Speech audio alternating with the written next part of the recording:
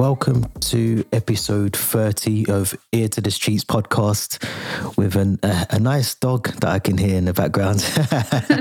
It's fine. I can start over. No, it's fine. Let's leave it in. Let's keep it authentic. Introduce yourself first of all and your companion that you have with you in the room. Oh my goodness.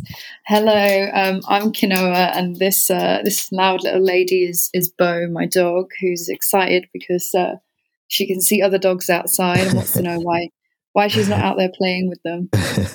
Yeah, she probably just wants to get outside in the sun like everyone else. She does, and she's been out all morning, so she can just chill for a minute. It's fine. Do you know what was crazy as well? We did our first episode together almost a year to the day.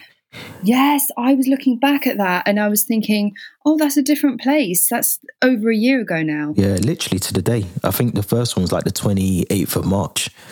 So we obviously didn't record it on that day, but that's the day that it came out. But yeah, give me something to talk about. What have you been up to sort of since we last spoke?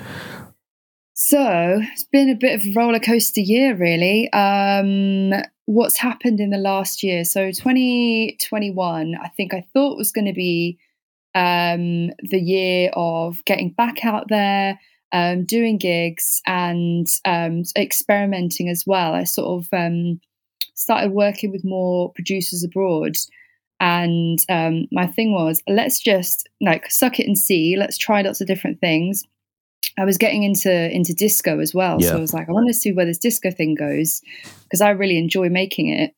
But what in fact ended up happening was that people didn't really go back to gigs. So a lot more of music was still online, which I thought was interesting. I thought people would be kind of, eager to get back out there, but they were still cautious last year. I don't know if you remember, we still had masks and we still had rules in place, and I know lots of people who did book gigs ended up getting them cancelled.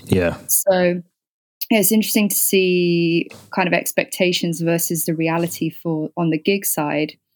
And then for me on the music side, I brought out quite a few more singles, but I did them in quite quick succession. I did sort of one a month, which I found quite hard to keep up with in the end, and I sort of felt this pressure. No one was putting pressure on me other than myself, but I thought, if I'm slacking, I need to bring something out every month, and actually about halfway through the year, maybe got to like July, August, I was like, well, there's no point bringing something out for the sake of it just to keep up this consistency, because I think as artists, especially as independent artists and creators, and you probably find this as well, is that if you're not consistent with the content you put out online, you feel like the algorithm on these social media platforms sort of forgets about you. And you can get caught up in putting stuff out and having that quantity. And I found that I was losing the quality, and I was just sort of trying to make stuff for the sake of it, which just obviously sort of loses the point of the whole thing. So I decided to sort of give myself a little break and come back this year with a bit more focus and having a bit more intention behind what I'm doing.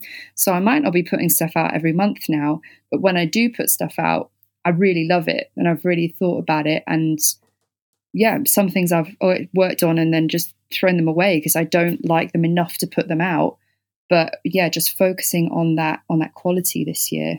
Yeah, because we spoke about that last time. I remember we were saying quality over quantity, and I think you've done it the right way, because I think we sort of, I think when we last spoke, Stockholm Syndrome had just come out, if not that same week or sort of around that same time. But since then, you've dropped Summer Flower Boy. You've collaborated with another artist on Divine, Plant Seeds, Drive Away, which is sort of that disco kind of vibe that you was just talking about. So you've put out enough. For me, I would say, in terms of what I would expect from an artist. And we were saying before last year that, some artists just put out music for the sake of putting it out because it's just out there. And they just want to be not relevant, because yes, you want to be relevant, but you want to be... Yeah, I get what you mean. They're kind of jumping on the trends. And right now, I was speaking to someone the other day, and we're seeing this whole... speaking to Deepak, I think, actually, about especially in rap, there's this whole trend now of sampling an old, like early 2000s pop track or 90s pop track, and having that as your hook, as your chorus, and then adding a rap verses to it. And lots of people jumping on it, not because they've created something original, or they like the, paying tribute to the song they're sampling, or they've got some connection to it. It's just like, okay, this is what's hot, this is what's trending right now. And yeah, it just feels a little bit soulless at that point. Because I think sometimes as well, some of these artists, they're just given the beat. They don't know the background. I can't remember. I was talking to someone anyway, and they didn't realize a particular beat was sampled from an original of another beat and another production, and they were like, "Oh, I didn't even realize that." But I think that's just because, I mean, I'm probably a lot older than a lot of people that I speak to, but I remember originals before I hear a certain artist, and in a way it is a shame because it kind of loses the art. Like it kind of loses that momentum for the art that's underneath it. And if the artist who's on it doesn't even understand the history of what they're on, it loses. I just kind of lose all sense of interest to that artist, if that makes sense. Yeah, no, I get what you're saying, and I kind of see both sides of the coin, because on one side it's like, yeah, it's a shame that they're kind of not, they don't know the things they're sampling, perhaps, or like somebody's not explaining to them, this isn't completely original, we are taking this sample from here. But on the other end, if they are, if they don't know that song, or if they're maybe they're a bit young, or they're just never introduced to that style of music before, I feel like we can't really put blame on someone for not knowing, or the original. Yeah, it's also, nothing's original either. There's always going to be influence, or I've taken chords and things and progression that I've found in other songs. I'm like, oh, I really enjoyed that. That works. That's cool. I'm gonna take that, twist it, and put my stamp on it and put it out. So I don't think it's not really completely fair to say put blame on people for not knowing, because nothing's original anyway. It's true. It's a good point. Yeah, I think there's that aspect of jumping on the trend because it's what's being played on the radio. That's like, you can do that, but then that's what you're known for, kind of jumping on the trend rather than giving us something new. And I'm not excited about that. Yeah, that's true. That is true. You spoke about gigging, and this kind of segues into something else I want to talk about. But do you think after the pandemic, after COVID, I think we touched on COVID in our last episode, but do you feel like, not that gigging's dying out, because I don't think that will ever be a thing. Like there's some people that just go to gigs and that's almost their religion to go to gigs. But do you feel like it's kind of dying down now that we're in this sort of social media world where, you can do a gig online, and probably make just as much money doing it, face to face. Do you feel like the gigging world or the environment, because of COVID, because of, the restrictions that have been in, do you think it's kind of died down and it's just impacted a lot of businesses, a lot of companies, a lot of artists? Yeah, it's I wouldn't say it's died down. I'd say it's changed. It's transitioned and it's morphed, because a lot of the artists I know that are a little bit bigger and can draw in a crowd are still playing gigs all the time, to big audiences, festivals, doing university circuits, that kind of thing. But on the smaller end, the people who are just starting off or wanting to do little local gigs, I do think those have gone away. I'm not seeing people playing as many smaller shows. I'm seeing more people focusing on, if I'm going to gig, I want to do it at a festival. I want to do it to a larger crowd as part of something else, part of sort of a series of events. I'm not seeing as many one-off gigs as I used to, and maybe that's because I don't gig as much as I did before. But I think that's been the fallout of the pandemic, is that people aren't going out as much. And what I always say to people is I don't like gigging in the winter because it's so miserable. It's freezing cold. No one wants to come out. It's around Christmas. No one has any money that they want to spend anyway. So I don't want to drag people out. If a bit tight on money that month. So I always wait till summer and then try and plan and book in gigs and apply for festivals and that kind of thing. So I think it's gigs are definitely still about, but they've changed, and as you said, people doing gigs online now. You're seeing people on Instagram Live and that kind of thing saying, "Oh, I'm going to do an Instagram Live session on Saturday 8 p.m. or Sunday in the afternoon." Seeing a lot more of that now, rather than I'm playing down the pub. It'll be I'm playing on my sofa at this time. Tune in, and I think it's actually a lot more accessible. I'm probably more likely to get more people watching a live than coming down to a pub where they might have to travel for an hour and a half, whatever it is, across town, or for people who aren't even in the same city or country but want to view you, want to see you play.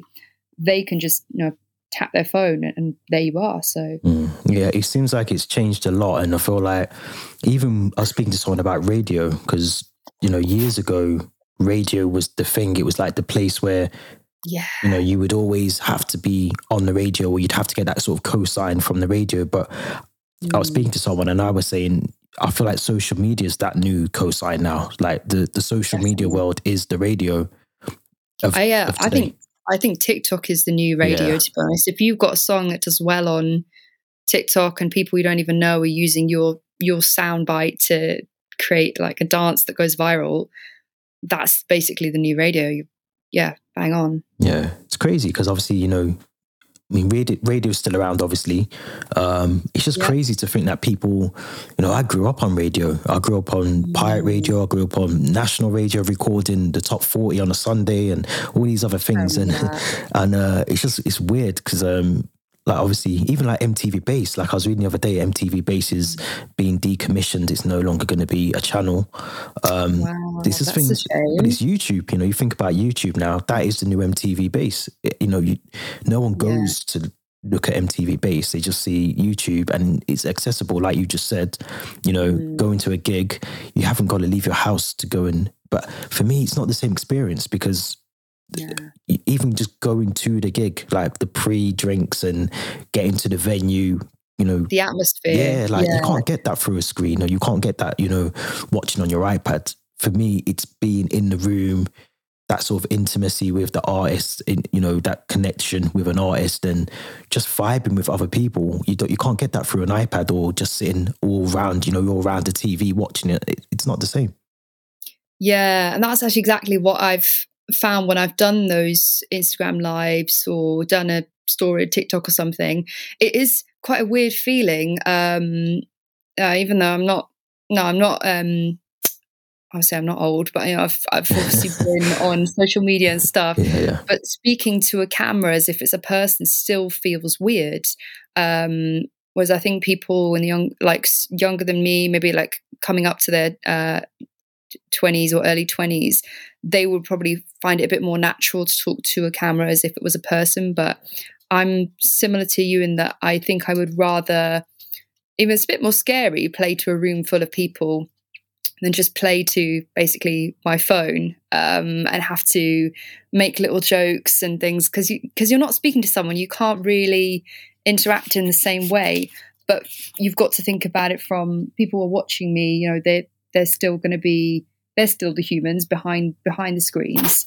So it's weird. You've got to kind of drop these anecdotes, drop these stories and crack jokes during your performance that if you were in a room with someone, I'd crack a joke, people would laugh. And then I'd be like, okay, well, that's obviously hit, that's resonated. People understand what I'm saying, but you don't get the engagement or not in the same way. You might get comments or something, but it's not the same as a live performance in that sense.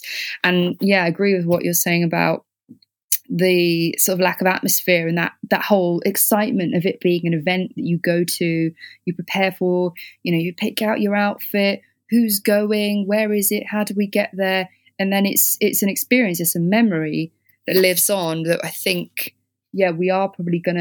people are gonna miss that element the more that gigs are online and we lose the smaller gigs. Yeah, it's true, man. It's true. I want to talk about D-Part. You sort of mentioned him earlier. He's from I think he's from Northwest London. I've heard a bit about him.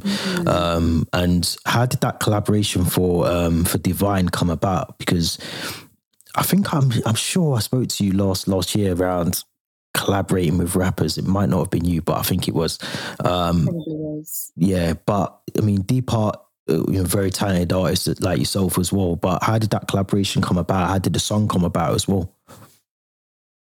Yeah, D-Part is a really cool guy, really interesting guy. I think, yeah, if you get the chance to have him on the show, you should hit him up. I'm actually just scrolling back on my phone to remind myself how it all began, because I'm pretty sure he reached out to me, and I haven't worked with a rapper in a while. Prior to that, nothing against rappers, I just kind of wasn't doing the right genre for them. And I'm just... It seemed to work though, because even listening to the song, like, you just compliment each other on the song, and it just works. And I'm sure I remember speaking, maybe not on the podcast, but I'm sure I've spoke to you about collaborating with rappers, because like most rappers, they need like a female vocalist, a female artist on the song. They always want that. Yeah, exactly. So you must be inundated with like requests just to sing this hook, or sing this verse, or these backing vocals. But it seems to work on Divine, because you just both complement each other really well, and even what he's saying in the song complements what it works really well together. Yeah, funny enough, you should say that. I actually get a lot of messages from rappers over in America. Yeah, I can imagine. Yeah, who'll send me their thing, and it's a bit weird because we've got totally different slang, and it will be rappers from like Florida, rappers from California, wherever.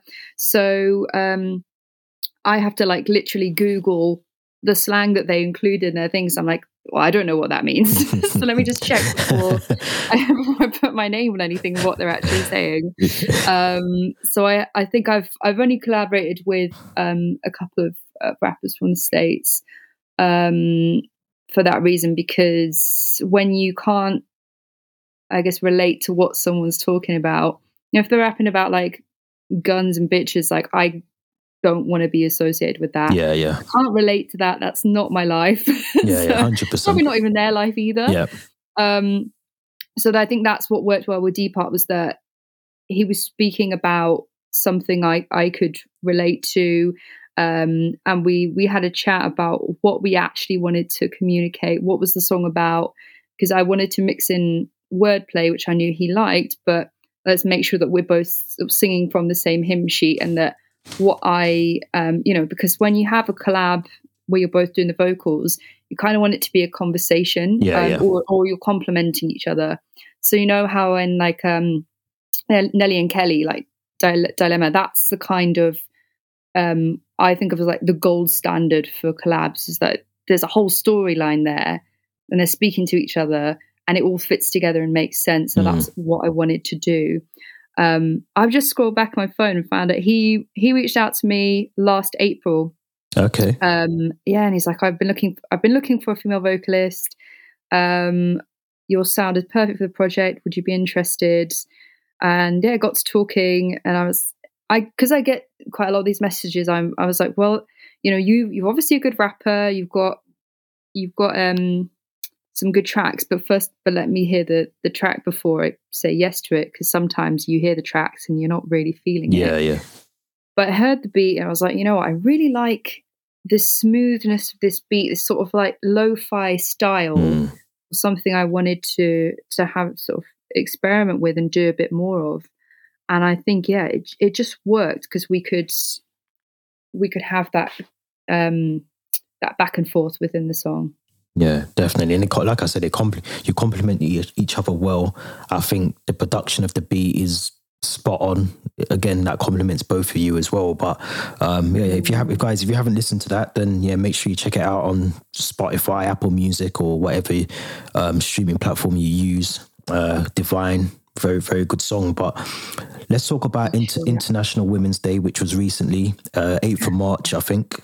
It was, well remembered. See, I did write it down, but I'm not going to take credit for the memory. But no, I wanted to talk about it because it kind of goes. I mean, it's getting better, but I still think it's something that doesn't really get spoken about, especially in music as well. I think it is getting better, but first of all, what does it mean to you? Because obviously, you're a woman. So what does International Women's Day mean to you? But also, do you feel like in the music industry, and even just like what you said, actually, sorry, this is a very long question, but even like you said, you just get rappers sort of wanting like the hook, that kind of cliche hook from a female artist. Do you feel like sometimes, obviously you're a lot more than that. There's a lot more that you can offer as an artist than just a hook, or, just adding in a couple of vocals here and there. But do you feel like women get enough credit in the music industry, I suppose, is what I'm asking. But also, what does International Women's Day mean for you personally? It's a good question. Yeah, thank you for raising the point. I think we both know women don't get enough credit. It's also they don't get enough opportunity, more than the credit side. Don't get the awards and don't get the recognition, but it's also having a seat at the table, being in the studio, making the decisions from the get-go, and also on the sort of label side of things, on not just the women who are artists, but also women who are producers, executives, the people in power making decisions that will influence the music industry. There's not enough women in those positions, and there's not enough people in those positions listening to women's opinions. So I think that's a big part of it. In terms of what International Women's Day means to me, it means lots of things. I think it's not only celebrating women in the industry, but also just recognizing the inequity that we have around the world. Because obviously my experience as a white woman in the UK is going to be very different to other women's experiences in different countries, women from different backgrounds, women with disabilities, women with children, with all different experiences. So I think there's lots within International Women's Day to consider that it's International Women's Day. It's not just Women's Day. Thinking about women around the world and how can we make life easier and fairer for every woman, not just women in the UK, women in America, women in Europe, but women everywhere. So I tend to like to focus more on the progress that's been made around the world, and also what we need to do and what I can do with the privilege that I have. How can I help other women? How can I help younger women? How can I help women from different backgrounds, disabled women, women in the LGBTQ community? How can we all together and help each other and lift each other up? So I think that's what International Women's Day has been about to me. And it's nice to see a lot of men talking about it, passing the mic, as it were, and asking women, well, how can we help? What can we do? That's going to be the only way that we all improve things. Yeah, I agree 100%. I think even recently I was on another podcast, and I don't know if you've heard about Child Q, like the pupil. Yes. That was, pulled out of an exam and sort of, insane. Like insanity. Not even just to touch on that, but now I've brought it up, I feel like I have to, but I still can't. I haven't read the report, all of it, because I just can't. And I don't understand it. I just don't, I know there's, loads that I probably don't know about the whole case and what's gone on, because I just haven't read into it properly. But from what I do know, it's such a crazy thing. A young woman, sort of to go through that at that age is not just traumatizing now, but even in 10, 20 years, 30 years from now, that's still probably going to traumatize her just as much as it did 2 years ago when it happened. So, that's crazy. And even thinking about some countries, women weren't even allowed to drive up until a couple of years ago. Like there's so much more there. And me, because of not that I'm ignorant to it, but I just don't know enough about, what happens. So I like to get women on and get them to tell me and educate me, not just me, other men who listen to the podcast and all of that stuff, because there's a lot to unpick from it. And like you just said, you like to use the privileges that you feel that you have just as a man. I suppose I want to make sure that these kind of topics are discussed, sometimes in greater detail. I think, it's a shame that, I haven't got a platform where I can just spend hours and hours talking about it, because I think there's loads to unpack from it. And I wanted to get your thoughts on this as well, because I can't remember where it is. It might be like Croatia or somewhere, but there's a female festival. And I think this is down to the fact that there's been a lack of female artists on sort of, the mainstream sort of festivals that happen every year. I don't even want to name any because I can't remember. I don't really know how to name any. Anyway, my point is that there isn't many female artists, like you said as well, in terms of awards and things like that. But I'm sure there's a female festival that's been put on, but I feel like there should be more of that. But I feel like there shouldn't be the need to do that as well, if that makes sense. Yeah. Do you know what I mean? It shouldn't have to happen. It shouldn't. There should you think there should be some form of quota. I mean, nobody likes a quota, but if everyone on the headline or everyone in the lineup is a man, then you've gone wrong somewhere. And I saw a festival being celebrated for having 60% women. I was like, but that's not even that high. That's just over half. That should be sort of good, but not celebrated.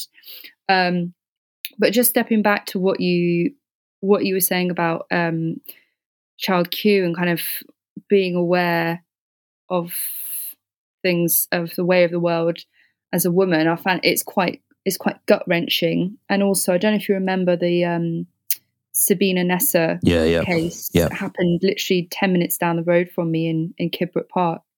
I think there's lots of things that we can do as a community, but what would be helpful for not only musicians or people in the music industry listening to know is that I don't know if you've seen that Mayor of London campaign recently. It was a video about kind of speaking to your boys if you're a guy and you've got guy mates. I think I've seen an advert. I've seen an advert, and the campaign came out last week. I can't remember what it's called, but it's basically sort of calling out the bad behaviour, even if you're just kind of shouting at a woman or calling her names. It's calling out that bad behaviour as a first step, and something that I want to do with my I do with my younger female relatives already, but eventually we'll have kids one day, have daughters. I think raising them with the knowledge and the skills to defend themselves, be aware of where they are, but not afraid, if that makes sense. Being self-aware but not scared, and having those sort of oh gosh, dog. It's all right. Yes, you're aware. Agrees. Yeah, but I think there's also so much value in knowing how to defend yourself. So I've always someone, right? So I think learning about things like self-defense, raising not only your daughters to know about it, but your sons to protect and look after women and vulnerable people is a sign of strength, and is a sign of bravery and power. Yeah. And I think that's, I've got a daughter, I've got a son. So, I think as they get older, the conversations will start very soon. They're only 4 and, my daughter's nearly 3. She's 3 next week. But, so they're only very young. But even now at this age, I'm already starting to think, right, when do I have a particular conversation with my daughter about, being aware of, how, even I do, sometimes there's certain things I say to her that, I ask, there's certain things. She's in nursery, there's men in the nursery, there's boys in the nursery already. So there's certain conversations I already have with her just to start those conversations already. So as she gets older, she's aware of why I've been speaking, the last 10, 15, 20 years to her about these things. And same with my boy as well. You know, I make sure that he understands what he can and can't do already. But I also think there's a flip side to that in terms of, because I was speaking to someone else about child Q and saying, you know, we need to make sure we educate our kids to understand what the police can and can't do as well. Because, you know, not to say that you want them to go around and be fearful of the police or to feel like they're able to, it's a thin line, because you don't want them to feel like they should be afraid of the police, but also to think that they can treat the police in any way they feel they need to. There's a thin line, because you need to understand the laws of what the police can and can't do. And I think, you know, that is a prime example of, you know, a child just not aware of the fact that the police just don't have the right to take you into a room and search you down in the conditions and the way that they did with her. So there's a lot to, rights, and in any country we think of that more in the context of America, but it's just as important here. We've seen in the last year, we've given examples, even like Sarah Everard case last year. You know your rights, and then you can't be exploited and taken advantage of. And I mean, it's just awful. It's happening to children. We shouldn't have to teach this to our kids, but the reality of it is that we do, to protect them and equip them with the skills and the knowledge. It's so funny because, well, it's not funny, that's the wrong word to use, but it's ironic because I always think of that Jay-Z song, 99 Problems. Yeah. You know, where he's like, I know my rights, like, what are you doing? Like, and I'd never heard anybody talk about that in a song. I think he actually drops quite a lot of wisdom in his songs. Oh yeah, from the very start. Rapper? Yeah, from the very first album. And this is why I think a lot of people, for me personally, I had to go back and listen. I mean, I always listen to Jay-Z. He's one of my favorite artists, but go back and just listen, because there's so much gems being dropped, you miss a lot of them, and then you have to go back and re-listen. But you're 100% right, those kind of songs are not just powerful in the way that they're made, but the message that's behind them as well. But speaking of messages and powerful and good songs, Women Are Medicine, latest release. Yes. Kind of ties into what we've just been talking about, to be fair, but it does. Yeah. Break down the song for me and for us, and the reasons behind it, and what the message is behind the song as well. Sure. Yeah. So Women Are Medicine is about how women are powerful, in that women can be healers. Traditionally, we probably think of women as our mothers, as wives, sisters, as sort of nurses. When you think of a nurse, you barely ever people think of men. Obviously, there are male nurses, but a lot of times people think of women as the primary caregivers, which people don't attribute to as something of a symbol of strength, even though the act of giving birth, it requires such strength, not just mental, physical strength to get through it. I don't think women get enough credit for just how strong they are. Yeah, and that's sort of something that I wanted to kind of touch on, because the song in itself, if you listen to it, it sounds quite sexy and sensual. But what I'm saying in the lyrics are that women can give you this care and raise you and help you grow, and that is in itself a power. It's a medicine. And yeah, so I think people think of like, that's that woman's a mum. Oh, that's sweet. It's not sweet. It's like fucking impressive. Yeah, it's powerful, and it's something that people don't associate with strength. So I wanted to put that perspective on it. It's like having that thick skin, isn't it? Around that layer of thick skin and just taking on the world almost. Being a powerful woman. I hate using this word, but not normalizing. Do you know what I mean? Like, it's weird. Like, not to say that it's just a normal thing for a woman to give birth, but it's like women are actually acknowledging.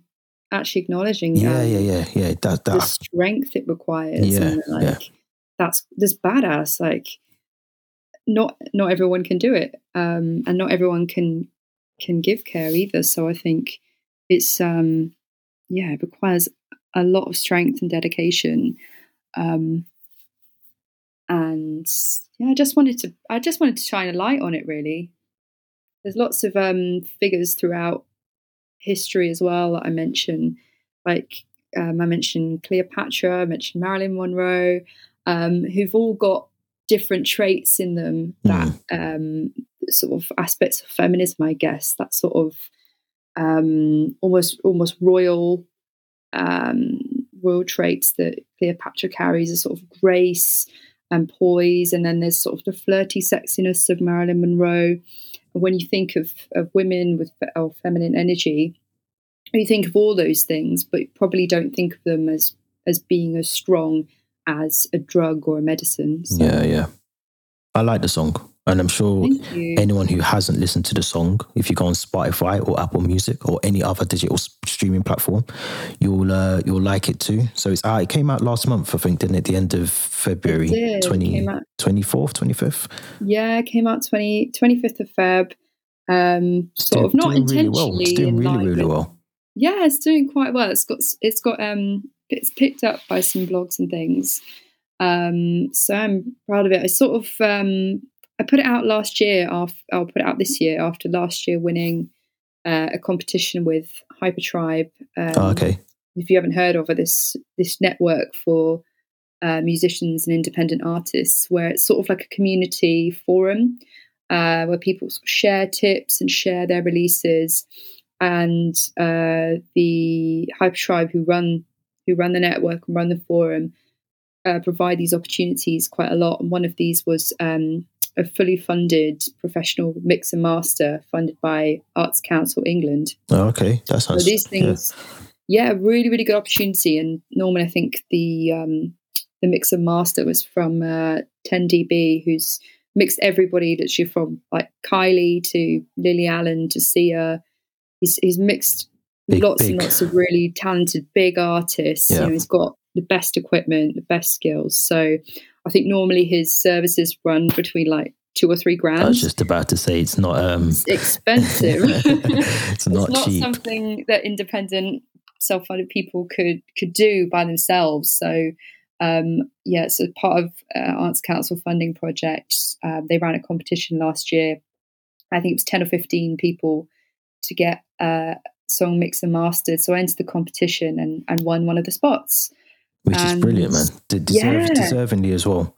Thank you. Yeah, it was really cool. So interesting to work with somebody who's worked with obviously lots of big people, to see how he works. He's very professional, very detailed, but he still sort of came back to me and checked everything as if I was a big client. It was like, wow, this is very, very different. It was he was, even though obviously I was getting it for free, it was still, I felt like one of his bigger clients. It was really interesting. Yeah, it just shows like the professional side as well. Not to say that you're not professional, but there's professional, then there's 10 grand per session. Exactly. If that makes sense.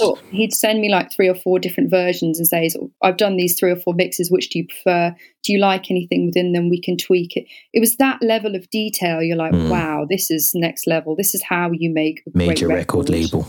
Yeah. Yeah, it's crazy. But it's good to see that side of things, but then obviously not to sort of to downplay the other things that you do as an independent artist as well.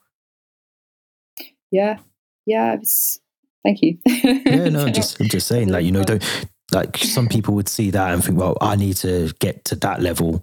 Do you know what I mean? And there's a path that you have to take to get from A to Z, and it's just not, and you know this already, it's not a case you just maneuver from A to Z. There's, B, C, D, E, etc. to go before you get there. And it's never linear either. You think, yeah. I mean, I've had success with things like getting added to Spotify playlists or getting on a blog or whatever. Or playing at a festival, and then it doesn't automatically launch your career. You do, and it feels like, oh, I'm backsliding, or I haven't put anything out. Like I said, I felt that pressure, like, oh, I need to keep going. But actually, your success and progress is never linear. You're always gonna go up and down, and yeah. it's actually more about enjoying it. I was listening to a podcast. Have you been watching Dragon's Den recently? I haven't. I've watched The Apprentice, but not Dragon's Den. Okay, so on the new Dragon's Den, they've got a new guy called Stephen Bartlett. It's Diary of a CEO. Yeah. So I was listening to his podcast, which is quite interesting. He gets lots of different business people on, YouTubers and those kind of things. So I was listening to him about the journey of trying to make it in business or music or whatever it is you're doing. And there's this sort of fallacy or arrival fallacy of once you reach your goal, once you achieve what you set out to do, you're kind of lost. You don't know what to do with yourself, which I thought was just so true. And the fact that we're all, I think as artists and musicians, you've got these big goals in your head, but once you reach them, what are you going to do? If your goal is to get signed, once you're signed, well, what are you going to do to keep that moving? Because lots of people get signed, never put anything out, get stuck in these contracts, or you get signed and it goes well, but then they don't have any material ready. So it's that forward look, isn't it? Like knowing what's around the corner before you're there, and thinking, when I achieve my goals, because I'm putting the right actions in place for that to happen, what's going to happen then? What do I want to carry on with and move forward with? It's true. It's true. I've seen some of the diary, the episodes. I've seen. To be fair, I think I watched the Matt Hancock one, which was not a good one. That was good. It was good, but for the wrong reasons. There was another one I watched recently as well. I can't remember. Oh, Phones for You, the guy who sort of Diary of a CEO. Yeah, that's it. Yeah. I've forgotten the Phones for You guy's name. Yeah, the Phones for You one was good as well. There's a couple that I think I've listened to, but I like to watch them. Like I like to visually watch them. Some podcasts I like to listen to, but those ones, for some weird reason, I have to visually watch them. So isn't it just like in his dining room though? There's not much to look at. Yeah, I think so. It's like in his because I've seen like behind the scene clips, and he's almost in like an open plan kitchen sort of dining area, and you'd think it's like a setup like a studio, but I think it's his it shows the wealth that he's bathed in at the moment. But before we wrap up, obviously you have to ask what is round the corner, as we've just spoken about forward luck and all of that stuff. What's round the corner for 2022 in terms of the next couple of months for yourself? Yeah, so next couple of months are looking good. I've got a 5-track EP coming out in April, 22nd of April, and it'll be called Pastel. And the links for that will be on my Instagram and social media very soon for people to pre-save. But that's a collaborative EP with a producer called Charles Edison. Really, really talented guy, also based in South London as well. And his thing is kind of similar, going back to what I did with Deep Art on Divine. It's like that sort of lo-fi, chill rap. I don't know if you know, like Beats to Study To.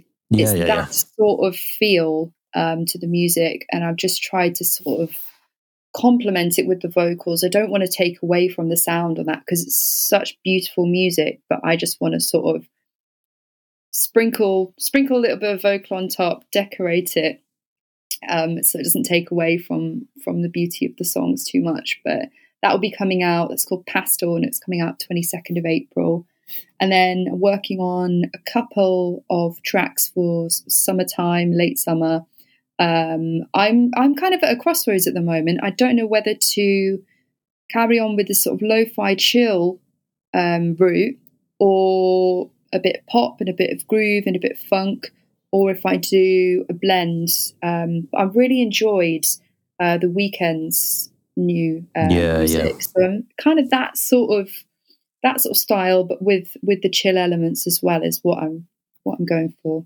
Yeah, and I suppose with like we've always said with music, there's no rules. So, you know, whatever you go into a studio or wherever you record, you know, whatever you feel, there's no right or wrong. So whichever direction your music takes you, I'm sure it'll be on the same level, you know, in terms of quality as to what you've put out in the past. And, you know, definitely looking forward to the new music coming in April as well.